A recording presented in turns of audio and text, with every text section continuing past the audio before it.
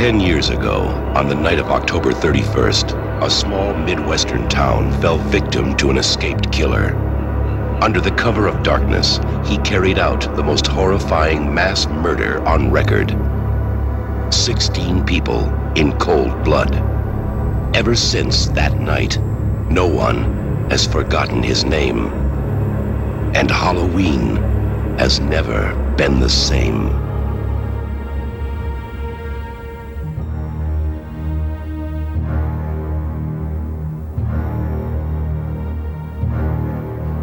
Cops do it by the book, creeps. We're here right now. It's time.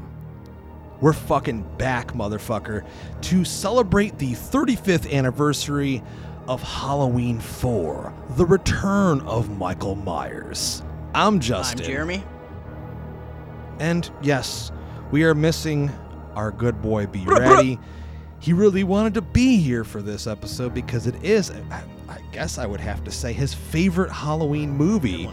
But he is in Disney World right now, and he's probably riding the fucking Haunted Mansion, or it might even possibly be the night he's going to Halloween Horror Nights, which I've actually never been to. And that, Jeremy, you've never been either, have you? Yeah, being a horror fan and being a fan of Halloween as a season in general, haunted houses and all that shit, I feel like terrible inside that I've never actually been to Halloween Horror Nights. When people talk to you and they meet you for the first time, like, oh, you like horror and shit and spooky stuff. Ever been to Halloween Horror Nights? Nope, never. And what's funny is that I've been in LA twice when they've done Halloween Horror Nights, because I went in 2018 for H40, the 40th anniversary of Halloween, and then I was just there a few weeks ago for the 45th anniversary of Halloween, and I have a bunch of buddies that were like, we're going to Horror Nights, man, you come in? I'm like, I would love to, but I also really love going and getting autographs. So I was on autograph mission mode, so I've never been. As most of our listeners already know, that you would definitely take an autograph over a haunted house any day. Absolutely, yeah. That's just you. That's how Jeremy is. That is Jeremy. And so it's been a while, ladies and gentlemen, since you've heard us on the mic. The last episode was our spoiler-free review of The Exorcist Believer. Hope you enjoyed that one. But it is Halloween season, and we want to kick it off proper, end the month out strong. And we're talking about one of our, I would dare say, the best Halloween sequels. Would you tend to agree with me? One of them, for sure. One of them, okay. For sure. There's a few sequels that I would put over Halloween 4, for sure. Oh, okay. But this is a great one, man. It's got all the ingredients. They knew what they were doing, because as most of our listeners know, Halloween 3 came out and was Michael Myers-less, and the general public was pissed that there was no Michael Myers in a movie called Halloween 3, right? Because 3 means it's following 2, right? So I feel like they kind of fucked up by calling it Halloween 3. They saw the 3, Jeremy, but yet ignored the tagline that specifically said the night no one comes home. I don't know if that was specific enough. Maybe they should have just put on the poster, Michael Myers is not in this one. Yeah, I mean, they could have called it like a Halloween story, Season of the Witch, or something else, man. But by calling it Halloween 3 means it follows Halloween 2. Well, if you were going to switch it up and tell a different story every time, you should have done that with the second one. Then people would be like, okay, like every film was a different film that takes place on Halloween, but Michael Myers works.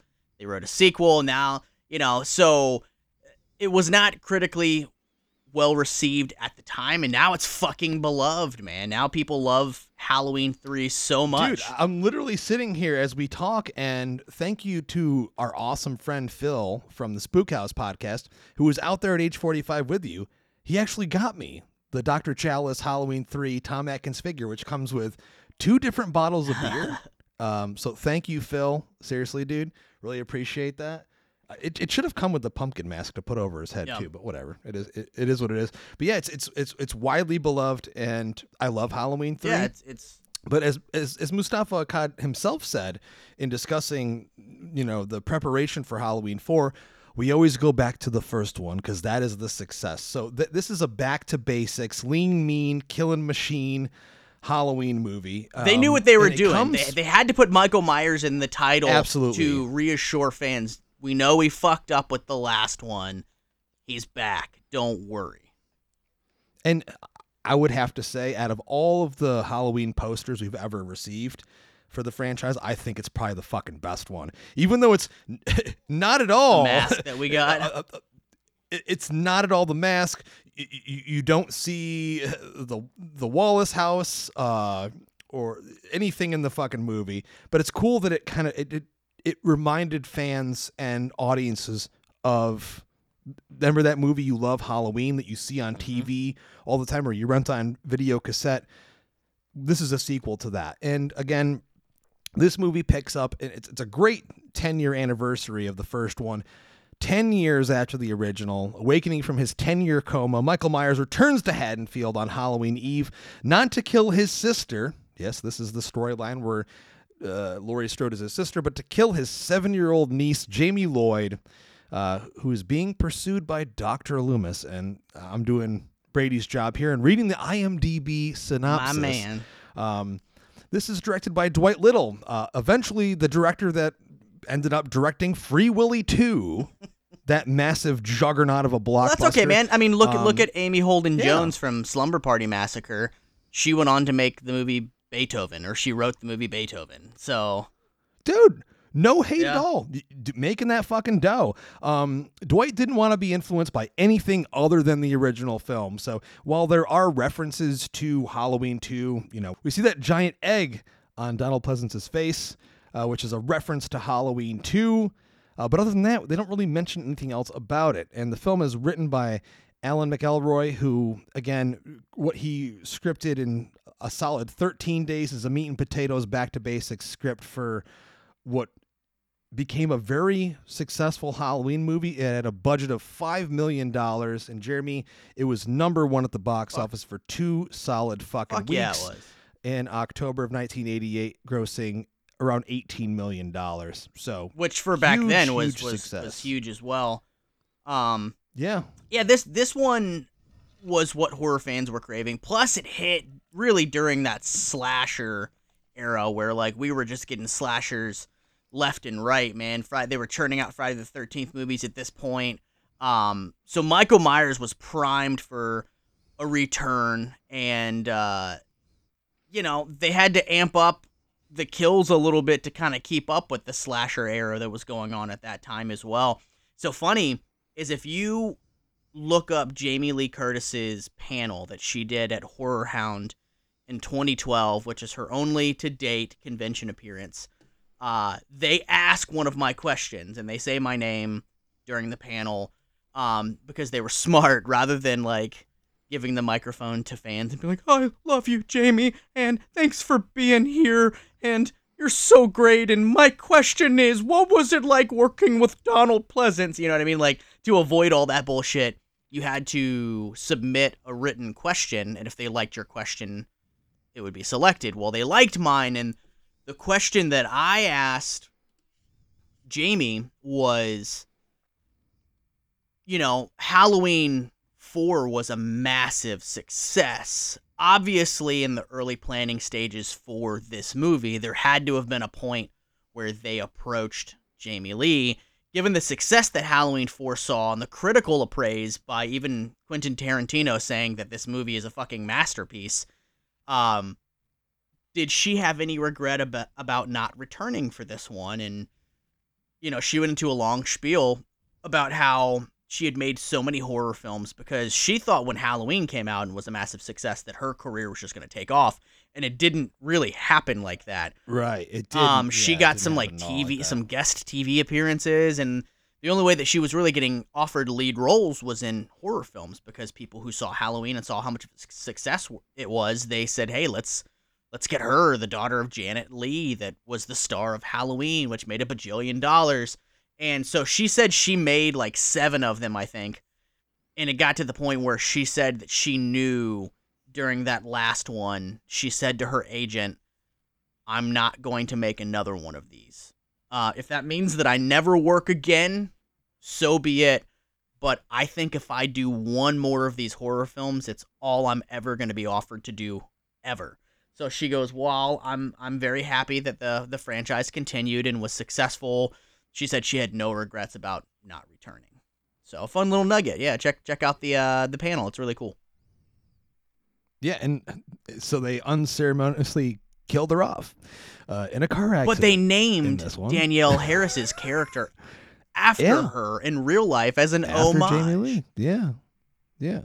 So we got her kind of. We see her picture in the movie, so she's still technically in the movie. Jeremy, do you remember the first ever time that you watched Halloween? Yeah, I 4? remember. I loved it because I was probably roughly around the same age that Danielle Harris was during the movie. So I still love movies that have kids in peril, because a lot of times we don't get that, right? Even in the Friday the 13th movies where it's supposed to be at a kids camp, we don't get that very much in those movies. It's always like Not very. it's always often. like right Not very before often. the kids get there and shit like that. That's why The Burning is so great, man, because it's kids and they're in peril and they're in danger, and I think that's great. And so the first time that I saw Halloween 4, I was probably roughly around the same age as Danielle Harris. So like it's kind of just like watching the Monster Squad. Like you relate with those characters because you're in the same age demographic as them,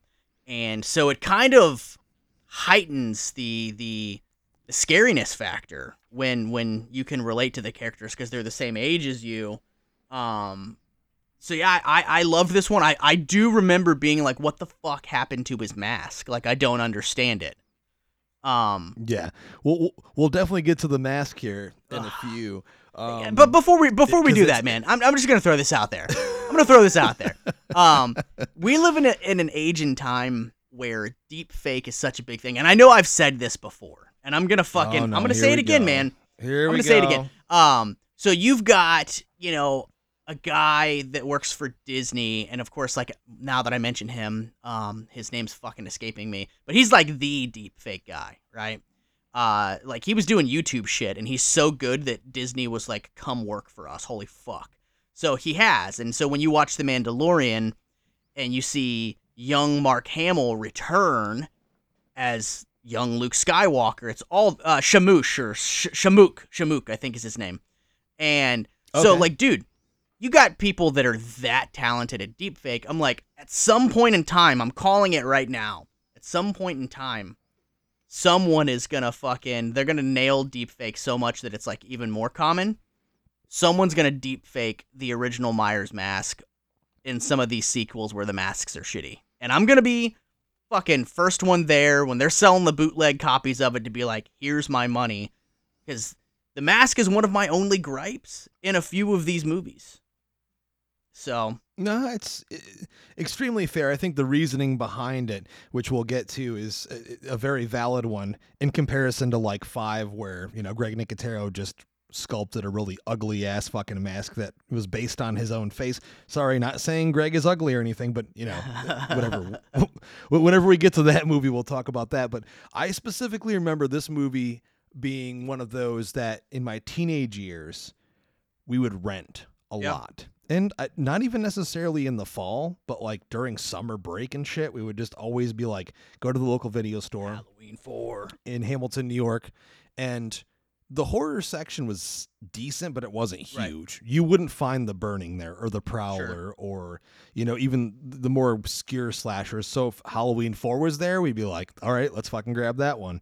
And it was definitely, I would have to say it, a great makeout movie. Yeah. It just was one of those things. Smoke a little dirt weed, hanging out at your girlfriend's house, might steal one of her dad's beers. Just saying. It was one of those movies, and I remember it being specifically that for me. So there is a nostalgia, and I would have to say that the majority of fans all agree with the sentiment that it has the best Halloween atmosphere probably out of the entire franchise. That opening is iconic in its vibe and its tone, and just it's the ultimate Halloween vibe movie. Like everything about it, from the opening to the small town nature of Salt Lake City, Utah. Yes, there's no Myers house. We get it. There was reasoning for that, but to me, it just captures that small town America Halloween. Since you mentioned the beginning, man, the first thing I want to call out, and every single time I watch this movie, I'm like, Raymond O'Connor, that plays the security guard at Smith's Grove in the beginning of the movie. Man, there's something so, like, he really sets the tone for the movie because he's so intense and his eyes are so blue, man. And like, he looks like he should probably be in one of those fucking cells. Absolutely. Man. How'd he get out of his Dude, cell? His dialogue is so fucking good too. God ain't got nothing to do with this place. He's also, Jeremy, rightfully so, the exposition dump of the movie. Oh yeah. And he's intentionally, Dwight Little had gone on record and said, every movie needs their exposition scene where, so people that haven't maybe necessarily seen, the first two Halloweens or haven't seen them in a long time or whatever, need like a refresher. He's basically there in the elevator scene to be like, yo, this is what happened in the last two. We're disregarding the third one. Didn't fucking happen. Yep, here we are. Here's Michael Myers. Here he is. He really sets the tone, man. He really sets the tone so well.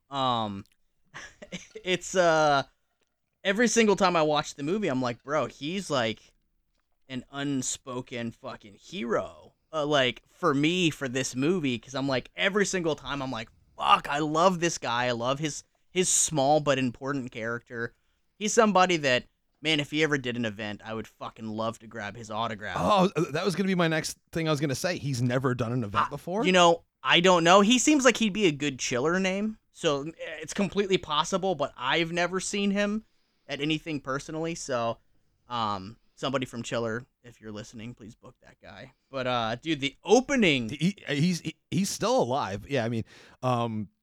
Totally agreed. There's a super creepiness to his performance and to his character, and like I said, he seems like he could possibly be in one of those cells himself. But I love his delivery of his lines. It's classic '80s horror at its best for sure. Dude, it's awesome. And then like it sets the tone for the whole opening movie. Title sequence with all of the Halloween vibes and imagery that's going on. Man, that's why people are like, "Holy fuck, this movie." Do you remember when the Scream Factory box set came out? Like initially, like they changed it to where it didn't say a Mustafa Akkad film in the beginning. Do you remember that? And like fans went fucking nuts, dude. Yeah, there was a huge error. Well, here's the thing: I love Shout Factory, Scream Factory. They're well known for causing small errors like that with sound or certain things missing from the film. It's as much as I love them as a label and I purchase all of their stuff. That was a thing that I remember being, because I owned that fucking box set, which at the time you remember how sought after that box still set is, was dude. That Sean Clark helped produce. Still is. And I have it. I had to buy that shit secondhand. I didn't buy that shit when it first came out, and that was extremely pricey. So I fucked up. I had done the exclusive fucking pre-order on it, right? They came with that fucking lithograph. And here's what the Paul Shipper lithograph. Well, here's what happened was all of a sudden Dark Delicacies in Los Angeles announced that they were doing a box set signing. So I fucking canceled my Scream Factory pre-order to grab the Dark Delicacy one because I'm an autograph guy. Well, I'm thinking they're going to autograph the box set. They autograph the little book that comes inside of it. It's still cool, man. I've seen them on eBay for a couple $100 or whatever. But I sacrificed that fucking lithograph for that. And in hindsight, dude, that lithograph goes for fucking over $1,000 now. Also, I love Paul Shipper. I own a few Paul Shipper originals. I own the Jaws one that Spielberg signed for me. I own a Batman '89 one as well. I love his artwork. I think he's probably the closest to Drew Struzan out there doing his shit. But I loved that art. That's one of my favorite pieces of Halloween art ever. So yeah, that I fucked up. Yeah, I'm like, dude. One of my buddies, Nick, recently was like, dude, I know you're looking for this lithograph, man. Like, I'll sell mine. I mean, it was over $1,000, signed by Carpenter. It's beautiful, but I'm like, dude, I can't. I'm trying to buy a Halloween pinball machine right now, so I can't justify an expensive poster purchase like that right now. You got to be part of the Halloween Pinball Club for sure. I mean, if you have the means, I've got items to sell to get the means. I don't have just the means readily available to me. liquid wise. So like, I gotta sell a couple things. Once you've been collecting for as long as I have, you tend to amass an inventory that you eventually can use, kind of like a fucking your own bank, man. So that's kind of what I'm looking to do with this Halloween pinball machine, because they're fucking beautiful. I saw recently They are gorgeous. Carpenter posted or no, it wasn't. It was like Variety did an interview with Carpenter, and he's like in his living room, and he took a picture next to the pinball machine, and I was like, dude, I want that. So, Yeah. Conquest. On the subject of Salt Lake City being, shoehorned in rather than it being South Pasadena, I think it works. It does. It for sure does. The look of the town, the vibe of the town works perfectly. And I really don't necessarily think we need a Myers house in the movie, because he escapes and his first, his mode of contention is, I'm going to go fucking kill my niece. So why would he have to go back to the Myers house? Exactly. He hasn't been there in 10 years. And that's what woke him up, is he's in the ambulance in the beginning, and they're talking about how Laurie's character died, and he's like, oh, fuck it, I'm still dead. And then all of a sudden they're like, but his niece, Jamie Lloyd, which I also think is so funny because Jamie Lee, Jamie Lloyd, there's that parallel still. Yeah. Super on the nose, which I fucking love. And all of a sudden, like, as soon as he hears that he has a niece, like, his fucking basically lifeless hand clenches. He's like, "Rrr!" Like a fucking Frankenstein waking up, dude. Thumb through a guy's skull, dude. In one of the best effects in the movie, for sure. Absolutely. That may come up again once we broach a certain topic, but Yeah, for sure. I mean, getting to the cast here, I think that's one of the most solid things about this movie. I mean, we've already seen Pleasance doing a brilliant performance in part 1 and part 2, but there's something different about his performance here. And if you ask Danielle Harris, I know she'll tell you what it is. It's bourbon, because he was drinking it the entire time he was making this movie. But I think there's like this. He's doing a more grounded performance here. He's still doing his over the top. You don't know what death is. 6 bodies, sheriff, between here and Ridgemont. He's still doing the same thing, but it's slightly more grounded. He's a little bit older. It had been quite a few years since he had been playing the character. So Pleasance is top notch here. And we're gonna get to Danielle, but I have to give it to Ellie Cornell as Rachel Carruthers. I mean, God fucking damn it.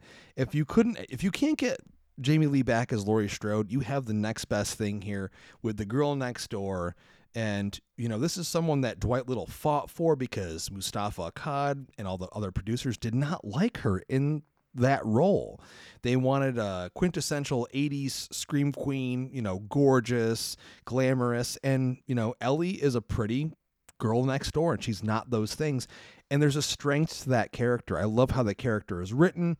She does start off a little bit bitchy and selfish, but there's a redemption arc throughout the film where we see what happens with her, and she's protective of Jamie, and she's this surrogate sister figure, and you end up falling in love with the character, which is why it's such a fucking shame that in the 5th movie they just do her fucking dirty. But I think it's a huge standout because her performance is fantastic, and I just love the way the character is written. And in reality, all she really wants is to get laid, which is kind of like, a base thing in the Halloween movies. It's like, yeah, I just kind of want to be dating someone and maybe have sex, But she just wanted to go out on that date, and her Mr. and Mrs. Carruthers were like, no, you have to watch Jamie. And then she's just like, fuck, she's not even my real sister. Dude, that's the one thing that gets me every single time I watch this movie, is that, we're not real sisters, dude, Jamie. what a fucking asshole. Every single time. It's like, it's here's true. this, but still, you know what? Yes, we're sisters. Just reassure the fucking 7-year-old or 8-year-old orphan who lost both of her parents, and she's just looking for, that family component. And here's fucking Rachel, we're not real sisters, Jamie. We're not real sisters. This is what I tell. Whenever me and Brady would get drunk on trips, I would just turn to him randomly after 20 minutes of silence and say, "We're not real sisters, Jamie," just to let him know how much I love him. It's true though. I mean, so that again, there's an arc written for the character where she starts off a little bit selfish, a little bit bitchy. As the movie progresses and Michael Myers she goes into she goes into protector mode. Yeah, For sure. yeah, and again, by the end of the movie, you're rooting for her. But everyone talks about Danielle Harris. She is a fan favorite, the fan favorite, I would say, from the movies that she's in, particularly Halloween 4. Would you dare say, Jeremy, that she's probably one of the most celebrated actors out of the entire franchise? I would say that next to Jamie Lee, and Donald Pleasance, I would say Danielle Harris is next in line for most celebrated actor in the Halloween franchise. I mean, she's made 4 of these movies. She did Halloween 4, she did Halloween 5, she did Rob Zombie's Halloween, Rob Zombie's Halloween 2. She's an absolute fan favorite. I've been seeing her at conventions now for fucking God, man, like since you started going to 18 them, years, like, she's been 18 years now. a staple. Yeah, and like, dude, make no mistake, like just because she's been doing conventions for that long, she always has a line because fans love her. Like she is, like I said, next to Jamie Lee and Donald Pleasance, she is the fan favorite in the franchise, man. And which is why it's kind of disappointing that she wasn't able to return in Halloween 6 when they were, continued her storyline. Initially, Jamie Lloyd's character was a main pivotal character in the original draft of Halloween 6. And it's funny watching interviews now with Malika Akkad and people because they have so much regret about how that character was handled and not bringing Danielle Harris back for part 6 when they could have, when it was like, dude, pennies on the dollar that they were arguing over and going back and forth on. And, I applaud Danielle Harris and her manager for walking away knowing their worth and not doing it. Totally get that. It's kind of like what happened with Neve Campbell with Scream. Was that 6? Yeah. 6. Like, fuck, yeah. I don't even know how many of those movies there are now. But yeah. Well, we're talking about Halloween 6. So Yeah, Scream man. 6, weird little quickie dink there. So, dude, Danielle Harris is fantastic in this, and the Dwight Little, I know I read that he like really fought to bring her into the role as well. And so Dwight Little and whoever the casting director was did fantastic casting her because, I mean, she's gone on to become a horror movie icon in her own right. So yeah. On top of that, too, her and Scout from Rob Zombie's Halloween movies have their own podcast called Talk Scary to Me. It's fantastic. They talk about a lot of sex stuff and spooky stuff. If that's your thing, definitely check it out. I've listened to a few. They're good. They're really good. The only episode that I listened to, and it's like such a fucking horrible thing that I'm like, the only episode I listened to was where they cried over how Jamie Lee Curtis treated them when they met Jamie Lee. Yeah, we talked a little bit about that last year. That was a controversial episode. When we had Sean Clark on to talk about Halloween Ends, and he kind of talked a little bit about how Jamie was at the after party and stuff after the premiere, and it seemed like she just wasn't in the best of moods and sat in a corner surrounded by security. So there is that picture. The anniversary of that was, I think, yesterday or the day before because it got tweeted out. Good picture with everyone, Heather Langenkamp and Scout and Danielle, and it good picture. You can tell Jamie's just like fake who are smile. These people? Here, I'll do the picture. Who are these people? Yeah. It's a shame how that all went down. Yeah. I wish I could comment more on it because I don't know anything. If I was Jamie Lee, I'd be bummed after having to watch Halloween Ends as well. So, ooh, I'd be in a bad mood too. I get it, Jamie. Yeah. But Danielle will live on as you said.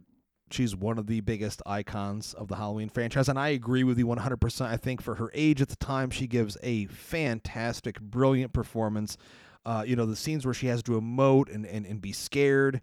I mean, they went through like hundreds of young actors at the time before they got to her. And then, of course, she went on to have a good career of her own in all kinds of different movies and television. And so, fan favorite. I've met her and love her to death. Think she's super fucking cool.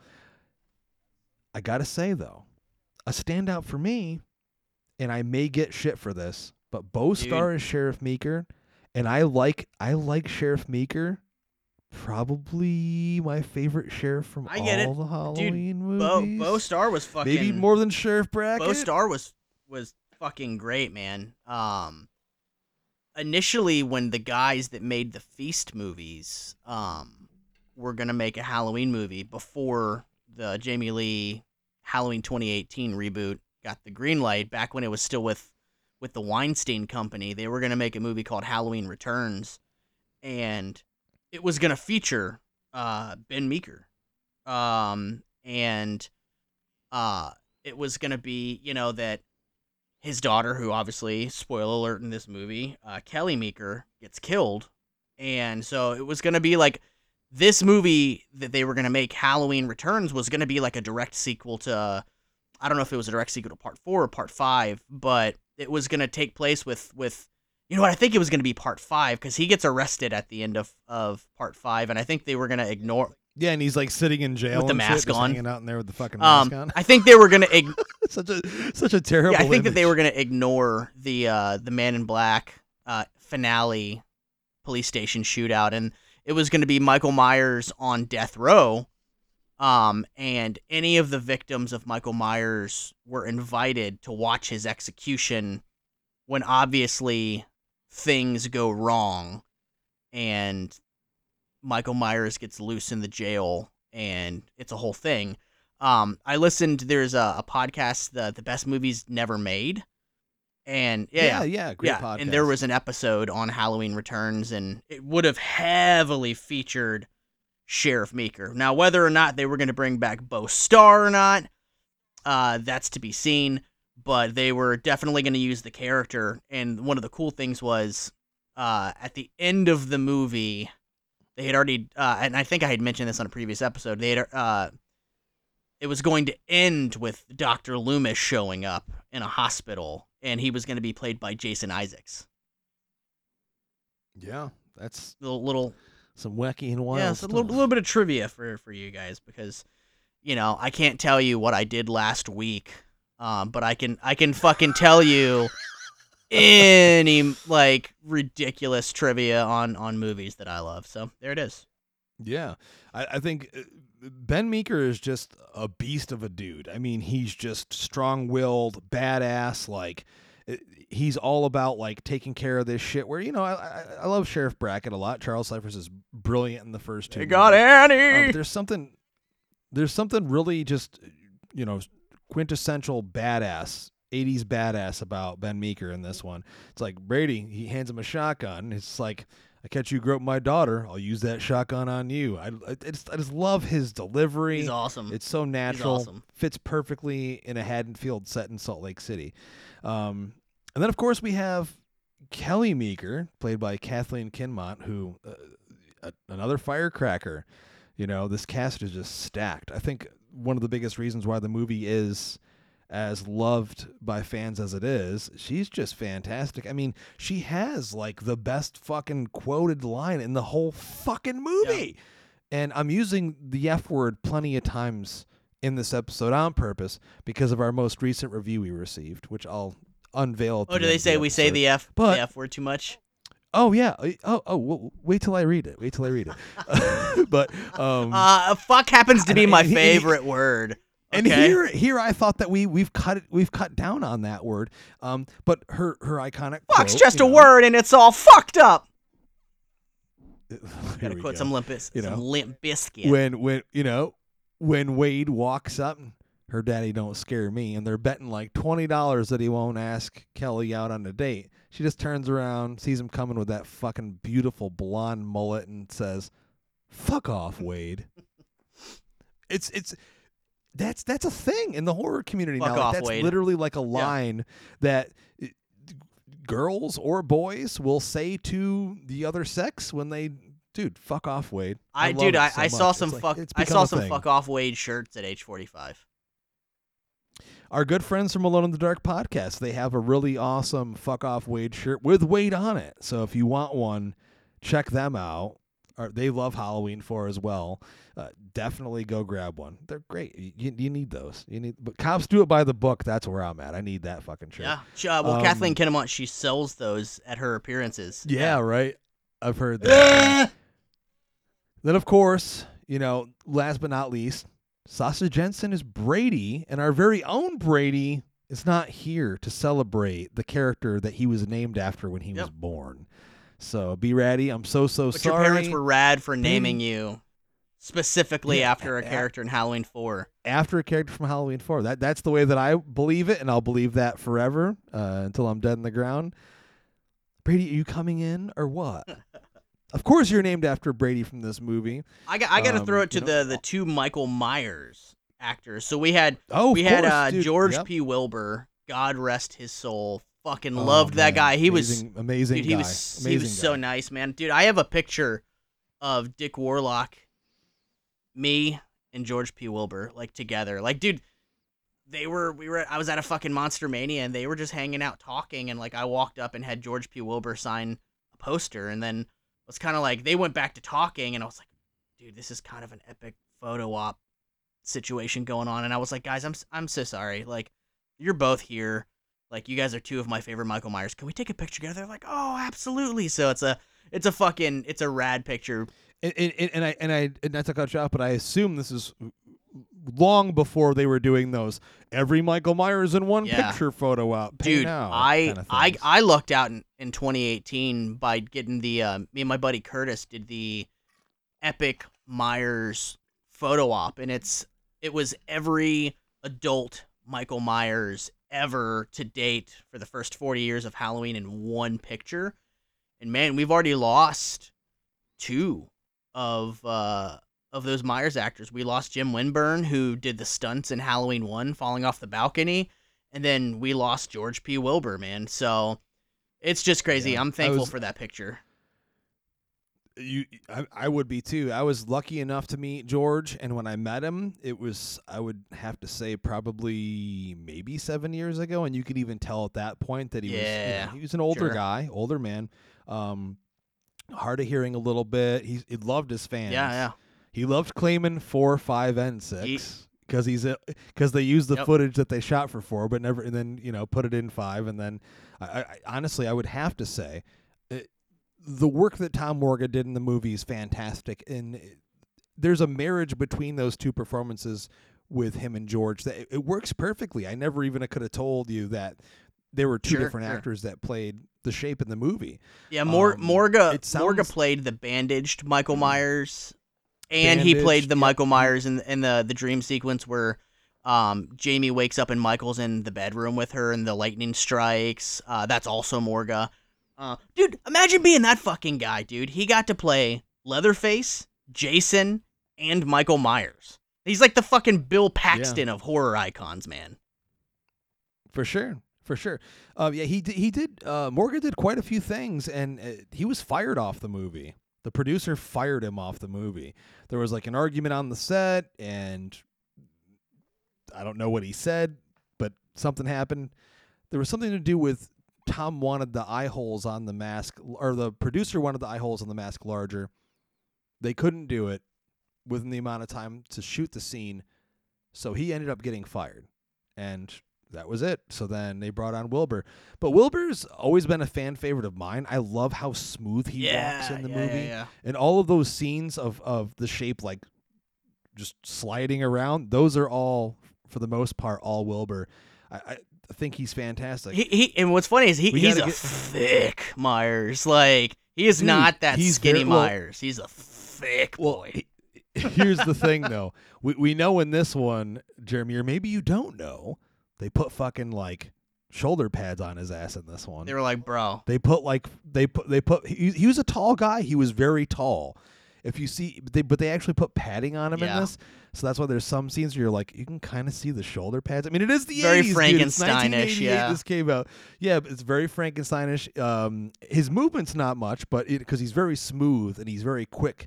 But yeah, he's wearing fucking shoulder pads. Yeah, it's so funny, man. Both Halloween films that he was in, he wasn't the sole Michael Myers.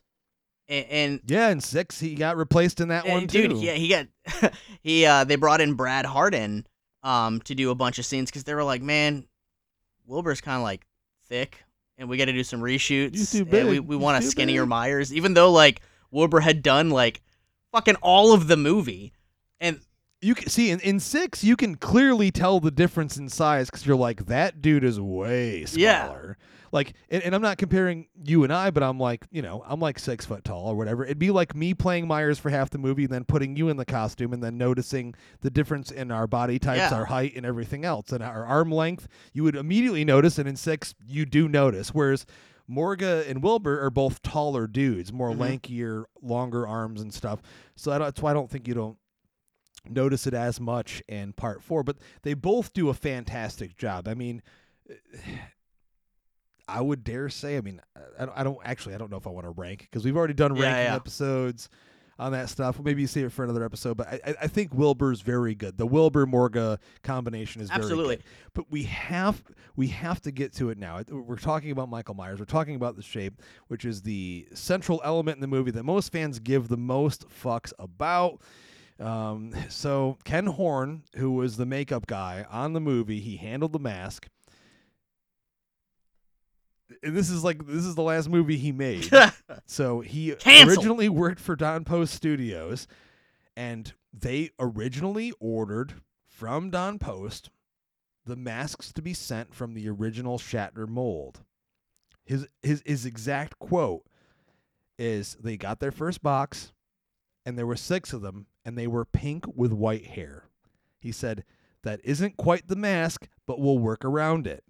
They specifically used the Shatner mold, but he didn't see the masks till they were actually on set, so they didn't get them ahead of time or anything like that. But they were, flesh-colored with that light blonde hair. We see one scene in the movie, in the elementary school scene, when Rachel sprays the shape in the face with a fire extinguisher. We see that he's actually wearing, there was a fuck up. People weren't paying attention. They grabbed a mask out of the fucking truck, which actually has the flesh-colored face and like the blondish hair. So, and this is not a slight at Ken Horn or anything like that, but he had said, like, I had to go in and take those masks, paint them white, and then like dye the hair brown. And maybe he wasn't that good of a painter. It was cheap latex masks at the time. Like, if Don Post made them, he didn't do any shading or shadow on any of the features. And that's what we know of with the first 2 masks, particularly like the same mask from part 1 that, Warlock wears in part 2. It's weathered. It sat in a fucking box for a while. It's like cigarette smoke and shit. It looked dirty in it, but it had features accentuated in it. And, when we see the 3 masks being worn at the after party for the first Halloween, when, John Carpenter, Nick Castle, and Tommy Lee Wallace's band is playing a show, like our little mini get-together, rather, they're all wearing the masks, the 3 masks. And you can see how, when they were done, like Nick Castle had said, they would just throw them on the ground. Yeah. They would fall in the dirt. They didn't care about it or anything like that. So they'd get, tussled around, and they'd get dirty, and that would cause those features to be accentuated on the masks. Whereas this movie, they're just like stark white. Fish belly white. Yep. So it just looks like he painted, like, I don't know what kind of paint he used on them, but there's like a grainy, very bumpy look to them. And they tease the hair all the way back to slick it back. Whereas in the original, they're like, the hair's kind of like frantic and messed up and stuff. So, people go out and they shit on this movie specifically because of the mask. And I get it, Jeremy. I know where you're coming from. The mold is there. And I've actually seen independent mask makers and people that I've purchased masks from take that same mold, the Halloween 4 mold, and just fucking shade the thing and paint it differently. And it looks great. I just, again, not shitting on Ken Horn, I just don't think he knew how to paint masks to give it that character, because it's so stark white, and anytime you get a close-up of it, it just looks kind of silly. Here's the thing. I'm used to it now. It's not a thing where I watch it now like when I was a fucking 8-year-old kid and go, man, that mask is fucked up. I'm just like, oh, that's the Halloween 4 mask. It's fine. It's fine. The rest of the movie is so good. It's so good, man. And like, oh my God, let's talk about that scene where Myers and Loomis are reunited in that diner. Like, That is fuck the most me, powerful scene of the dude. entire movie. Most Dude, powerful I scene of the love entire I movie. love that he's like trying to talk sense into Michael, and then like he realizes like I can't talk sense into God this guy. damn you, Michael. God damn you, Michael! And he starts shooting, and like the shape has fucking vanished as the shape does.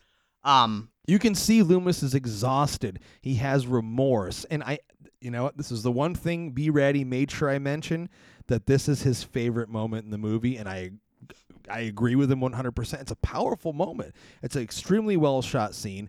Imagine it's been so 10 long years. since the two 10 have years. met. And there's this iconic, So at this point, clash. you're looking at they have a 25-year relationship with each other by the time we get to fucking Halloween 4, because I spent 15 years trying to, you know, so you're looking at they have this if this is 10 years since Halloween 2, you're looking at 25 years, right?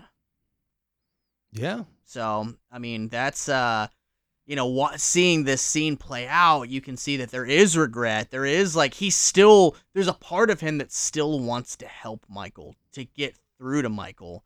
But he knows that it's useless because Yeah, it's a far gone conclusion at Yeah. this point. I think he just knows that this will be his life's work. He's going to either stop this thing or die trying. And I love Van Helsing, that about man. him. Van Helsing to Dracula. Yeah. Like that's his life. 100%. That's why I've always wanted a sequel where you find out that at one point Loomis was married and had a kid or maybe two kids, and his obsession with Michael Myers, it ends and it severs his relationships with his family. And I've always wanted a sequel where it's maybe the daughter of Dr. Loomis who gets roped up into this bullshit, and she's like, this is the thing that fucking drove my dad insane. You know what? I have to say, man, I got to stop you for a minute.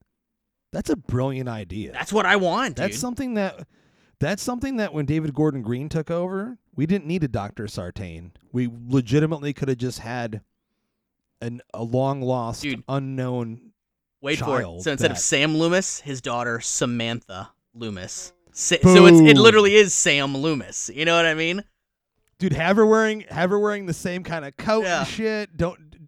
Maybe she shaved her head too. She's like, fuck Dude, it. or Don't even the- care. And I'm half joking, but seriously, I really do think like that would have been a really cool idea, because as we know, family is something that is central, whether people want to believe it or not, to the Halloween franchise. It's always been an important And part. even think about Dana Hayes from Halloween 2018, the investigative journalist. Dude, imagine if that was Samantha Loomis, and she's like, I do this podcast on, serial killers, and here we are on the topic that drove my dad fucking insane, and have her be a central main character that becomes the new Ahab to Moby Dick. I will say though, I love that idea, but she does have one of my favorite moments in the movie when she gets. Oh yeah, killed. you So, couldn't 2018. kill Samantha Loomis. though. Which, by the way, ladies and gentlemen, our creeps out there, we're actually recording this on the 5-year anniversary date of Halloween 2018. We posted a little bit about it on social media. We probably will talk about it on one more episode again before the end of the month, before Halloween actually hits. But yeah, crazy how that works, man. 5 years. There's a lot to talk Oh, about dude, with that, but Yeah, we have a special Well, guest planned for a retrospective on that whole trilogy, which gives me a reason to go back and watch yeah. the two sequels that we've talked a lot of shit on. And here's Yeah. the deal, man. I have not seen Halloween Kills in like 2 years, and I haven't seen Halloween Ends since I saw it in theaters. So I'm a guy that I've admitted before, Justin, that I was kind of hot on Rob Zombie's Halloween, and then all of a sudden I wasn't hot on it, and I was like, yeah, these movies kind of suck. And then I came back around to it, and I found my own appreciation for Rob Zombie's 2 Halloween films for what they are and not what I wanted them to be. So I'm actually hoping that I can revisit Halloween Kills and Halloween Ends and find a new appreciation for them, because at the end of the day, Halloween is my favorite franchise, and despising 2 Halloween films, it hurts me, man. I kind of put those in the same camp as Halloween Resurrection. Trick or treat, motherfucker. Very great point. As we get to all of our favorite scenes from Halloween 4, we got to get to the kills. Oh, yeah. And as you yourself said earlier on, I mean, this movie is a little bit meaner in terms of the spirit overall and the gore aspect, even though it still keeps perfectly in line with what Mustafa Akkad liked with his bloodless Halloween movies. A lot of that has to do with the fact that they screened the movie and everyone kind of collectively said, like, it needs to be a little bit more vicious. And that's when they hired John Carl Buechler to come in. My boy. They shot some stuff in L.A. and, yeah, added a couple more deaths in the movie. And one of my favorites of the entire fucking movie, which is probably, aside from the gas station scene, one of my favorite scenes in the entire movie, which is a great action sequence on the truck as Rachel is driving Jamie away, and there's all these fucking local hillbillies from the local bar who are all getting hammered the entire night with their shotguns, and we have the Shape just throwing them off one by one, and then, the iconic scene where Mustafa says, "More blood, more blood," is when the Shape reaches through the window of the driver's side and just grabs his hand in the dude's fucking throat, rips and it out, rips his fucking head rips his head right off it's so amazing. I love that scene so much, and the kill is just gruesome. Is that your favorite kill? Gruesome.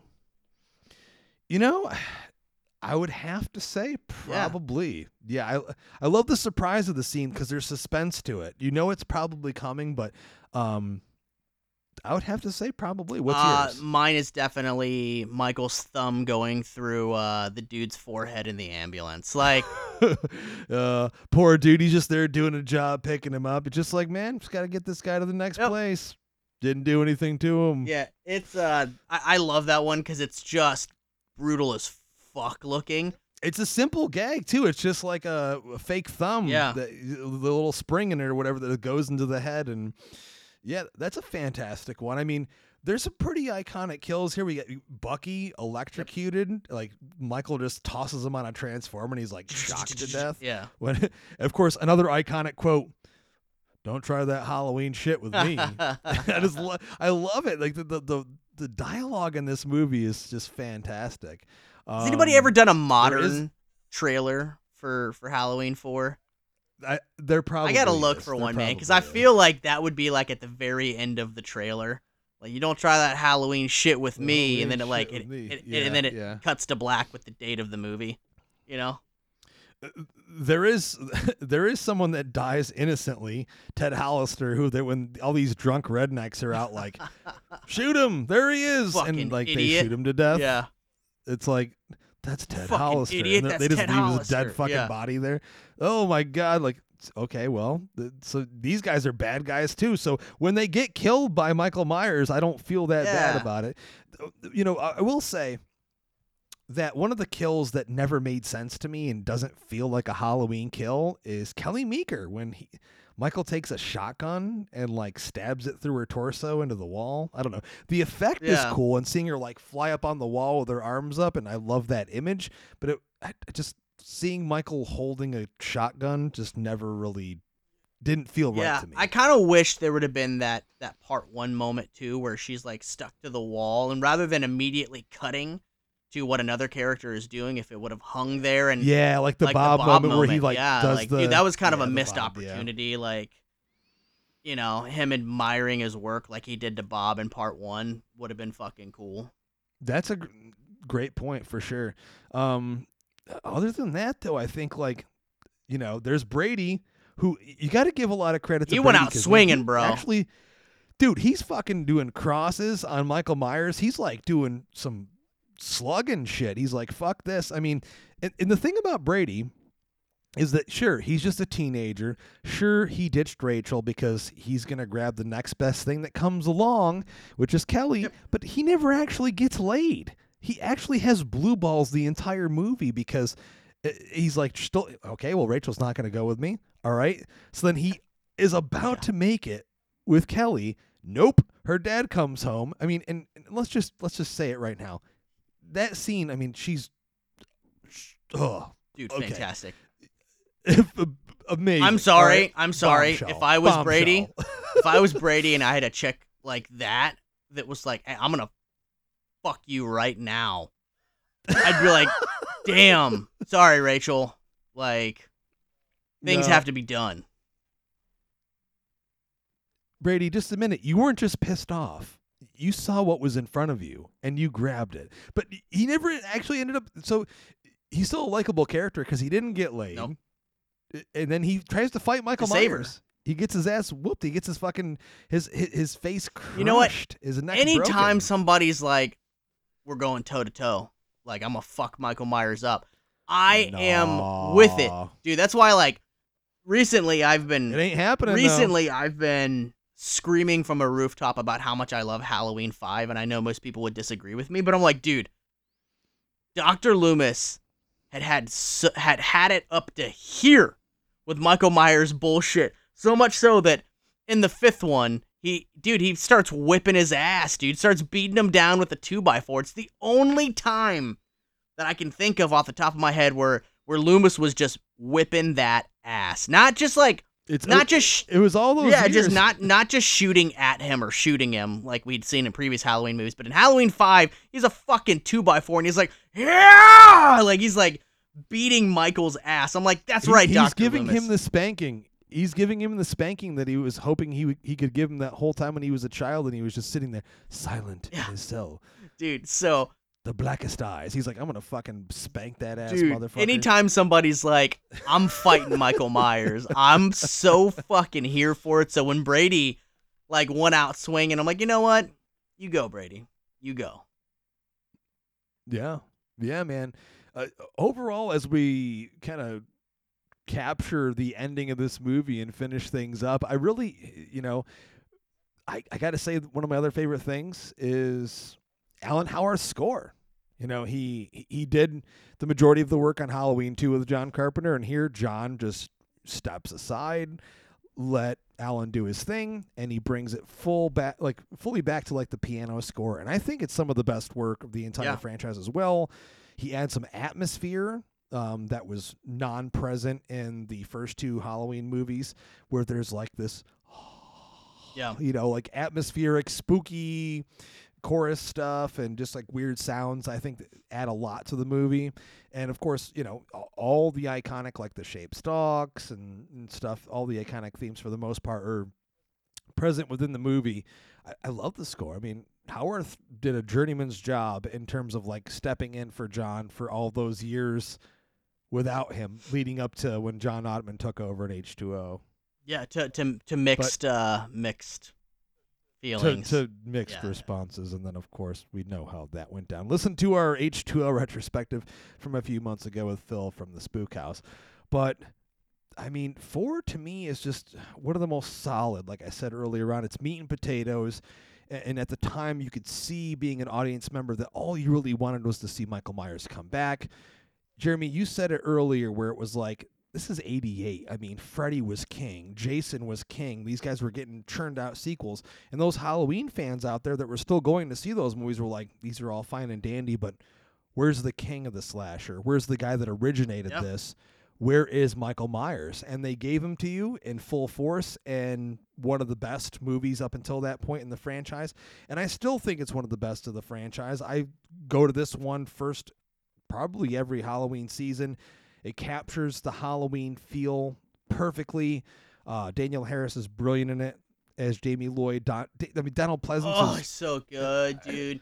Fantastic performance. I mean, seriously, I don't care if he drank the entire time he played the character. Maybe he needed to do that in order to get into... Did he? Is that a thing? Yeah, he drank a lot on both this one and Halloween 5. No shit. Yes. If you ask anyone that was on the set, He was drinking All consistently. right. Well, But at the same time, I mean, I don't think of that as a bad thing. They'd have to get him to get his visa to come over from the UK to do these movies. He knew how important they were for the fans and how profitable they were to him. I mean, I don't look at it as a bad thing. he loved him, because dude. there's a scene there. He loved him. He appreciated the fans. But there's actually a scene where it's a meme now, where it's like him drinking the booze when he's in the old truck with the priest, and he's just like, "Oh, you're a pilgrim. I saw it in your eyes back there in the dust."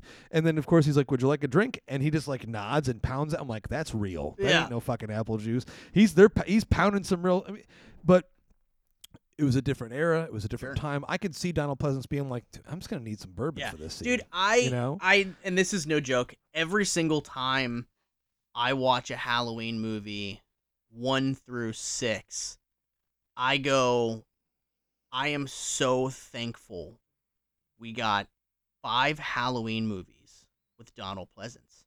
Like, man, I just rewatched 4, 5, and 6, and I just go, God damn, he really was the backbone of the franchise. He really was the heart and soul of the franchise. He's the one component that I feel like that's been kind of missing from a lot of the Halloween films is Donald Pleasance, Dr. Loomis, man. So, man, God bless that guy, and I'm so thankful that we got him in the role 5 times. It's really something special that I don't think we'll ever see anything quite like that again. I couldn't agree more. And to what I was saying a few moments ago, I was picking fun at the concept that he was drinking the whole time, but as I said, it never affected his performance in a negative way. He was still always right on, dead on, like in the moment, and he gave everything he had in every scene. Incredible. So, but that's it for our 35th anniversary retrospective of Halloween 4: The Return. I think I'm going to treasure it. Oh, yeah, it's treasuring all the way around. Like I said, this is a fan favorite for a lot of good reasons. There's one question I have to ask you before we finish up. In your opinion... Fuck off, Wade. Oh, sorry, go ahead. Was it just a cool moment to end the movie with Jamie being possessed by Michael? Or in your opinion, do you really believe they were trying to set something up for 5 where Jamie would take control of that evil within Michael and then become the villain in the next installment or the installment after I think that? it was the Carrie moment where, Carrie's hands pop up through the rubble at the end of Carrie, where it was just a cool way to end the movie. And it's like, okay, well, you watch the end of Carrie, and it's like, okay, is she like a zombie Carrie now? Like, is she like a demon? Like, what happened? It's like, no, it was just a cool way for them to end the movie. It was an end jump scare, and it was something for you to walk away like, oh shit, I didn't expect that. So I think that I don't think it was something that they were like, cool, in the next one we're gonna have her be the killer. I think they thought like, oh, this will harken it back to the original. And yeah. I don't Yeah. And I think that maybe that was something that they kind of fucking regretted was Yeah, because look what they had to do with Jamie's character in part 5, where she was like a mute and sitting in the bed the entire time. they should have just been like, that was a fucking a dream sequence. The end was a dream sequence or some shit like that. Like I wouldn't have been like, oh yeah, that's totally how we're gonna accept that it ended. Like I would have been like, nah, that's a dream sequence. So yeah, I don't know. I feel like that was something haphazardly they threw together because they thought it was a cool way to end the movie, and it is. It is. It's a fantastic way to end the movie. It just leads to a lot of issues. No, Dr. Loomis. No. Yeah, no, and I love his face in that scene. Again, brilliant performance. And then it's the most iconic shot out of any of the Danielle Harris Halloween movies is her staying there at the top of the stairs with the clown mask on, and she's got the bloody scissors, and there it is. It's iconic. But there it is, ladies and gentlemen, our 35th anniversary retrospective, just in time for the anniversary. We are releasing it on the actual anniversary. So thank you for listening. We hope you enjoy it, and maybe you'll pair it with the movie. You'll listen to this either before or after you watch the movie, but watch the movie. It's one of the best. It's time to celebrate one of the best of the franchise right this year. But again, thanks for listening to the show. If you like the show, if you hate the show, let us know. Let me hear that review, man. What was that review? Yeah, so okay, so I listen, I always say this on the show, and maybe he listened and was like, listen, he said to leave a negative review if I felt this way, so I will. The title to the review is So Many F-Bombs, 1 star. Can you add more Fs in post-production so when you say them, it means even less? That comes from Neon Knight Rob #1 via Apple Podcasts, and he's from the U.S. So Neon Knight Rob #1, thank you for listening. For sure. I'm not even gonna poke fun and make a joke out of it. Like I get it. I say the F word a lot. It is my favorite word. It's a very impactful word. And it's a very useful word. I feel like you can use it in a lot of different ways, and it comes in. It can be overused. Oh, but I dude! don't feel like we watch do watch the Rob Zombie Halloween movies. It can absolutely be overused. Yeah. So I would like to think that we use it sparingly, depending on what kind of impact we want to have. You know what? Maybe it was an episode where we were drinking or something, and the fucks were flowing, man. Because sometimes fucks be flowing. Flow them fucks. Thanks. Thanks for leaving that review, but also if you like listening on Spotify, you don't even have to say nothing. You can just click the stars. It helps us as well. But also, we're all over social media at Epic Film Guys on Facebook, Twitter, Instagram, literally everywhere. But thanks again for celebrating the Halloween season with us. I'm Justin. Fuck. I'm Jeremy. And we miss you. Be ready. Hoping you're having fun on the Haunted Mansion ride in Disney. Until next time, as we like to say, we want to ask you to keep it creepy.